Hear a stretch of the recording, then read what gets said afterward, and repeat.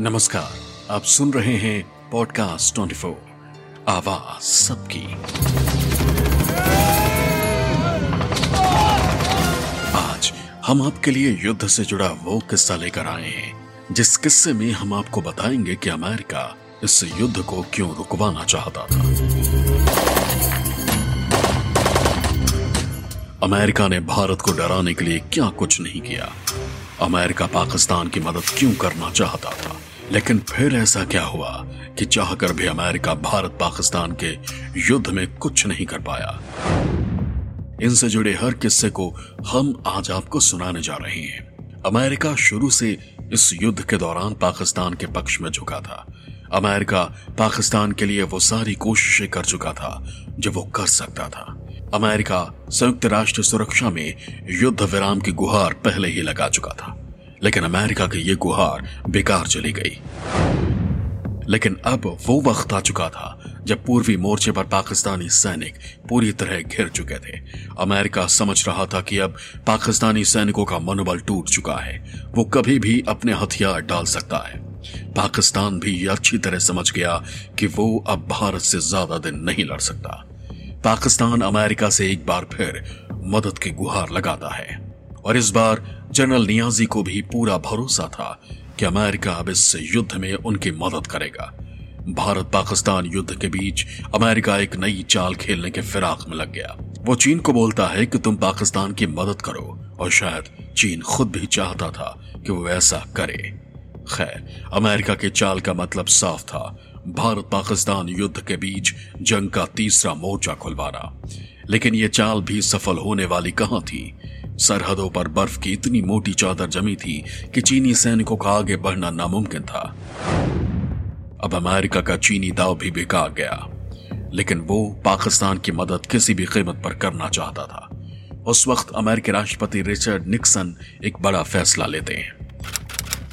तारीख थी 8 दिसंबर 1971। अमेरिकी नौसेना का सबसे मजबूत 7th फ्लीट को भारत के खिलाफ उतारने का फैसला लिया जाता है। इस 7वें बेड़े को दक्षिण वियतनाम से बंगाल की खाड़ी की ओर आगे बढ़ने का आदेश दे दिया जाता है। अमेरिका की ये हरकत साफ बयां कर रही थी कि मानो जैसे वो भारत को धमकाने की कोशिश कर रहा हो। अमेरिका का यह 7वां बेड़ा किंग क्रूज मिसाइलों, 70 लड़ाकू विमान और परमाणु बमों से लैस था, जिसकी कमान एडमिरल जॉन मैकन जूनियर के हाथों में थी। भारत को भी अमेरिकी 7th फ्लीट की आगे बढ़ने की खबर मिल चुकी थी। तब उस वक्त फील्ड मार्शल सैम मानेकशॉ के दिमाग में क्या चल रहा था, न्यूज 24 को दिए अपने एक इंटरव्यू में उन्होंने बताया। ये भी आ गया था, सब लोग मुझे कह रहे हैं कि 7th फ्लीट आ रहा है। बहुत हमारे बाबू लोग जो हैं, मिनिस्टर लोग जरा डरे थे। मुझे बुला के पूछा, देखो 7th फ्लीट के पास है न्यूक्लियर वेपन, जो न्यूक्लियर वेपन इस्तेमाल करे तो मैं क्या कर सकता हूँ? कुछ नहीं कर सकता। मगर वो कभी कर नहीं सकते, कभी नहीं इस्तेमाल कर सकते, उनका अपना मुल्क नहीं बर्दाश्त करेगा। तो फिर दूसरी बात उन्होंने कहा, अच्छा जो वो अपनी फ़ौज वहाँ लाएंगे, तो मैं कहा मुझे बिल्कुल डर नहीं है।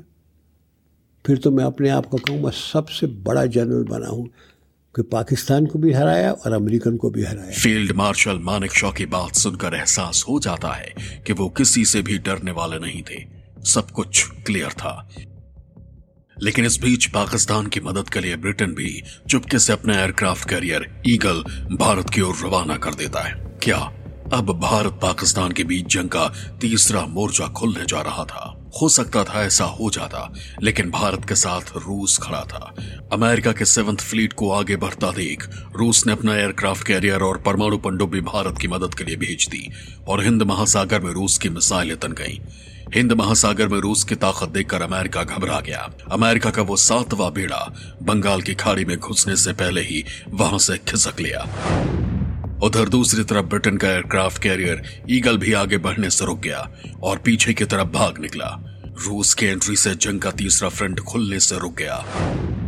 अमेरिका की सभी चालें फेल हो गईं और पाकिस्तान के पास अब कोई आसरा नहीं बचा। आज के हमारे इस एपिसोड में बस इतना ही। आगे के एपिसोड में युद्ध का कोई अलग किस्सा आपके लिए हम लेकर आएंगे। अभी दीजिए इजाजत, आप सुनते रहिए पॉडकास्ट 24 आवाज सबकी।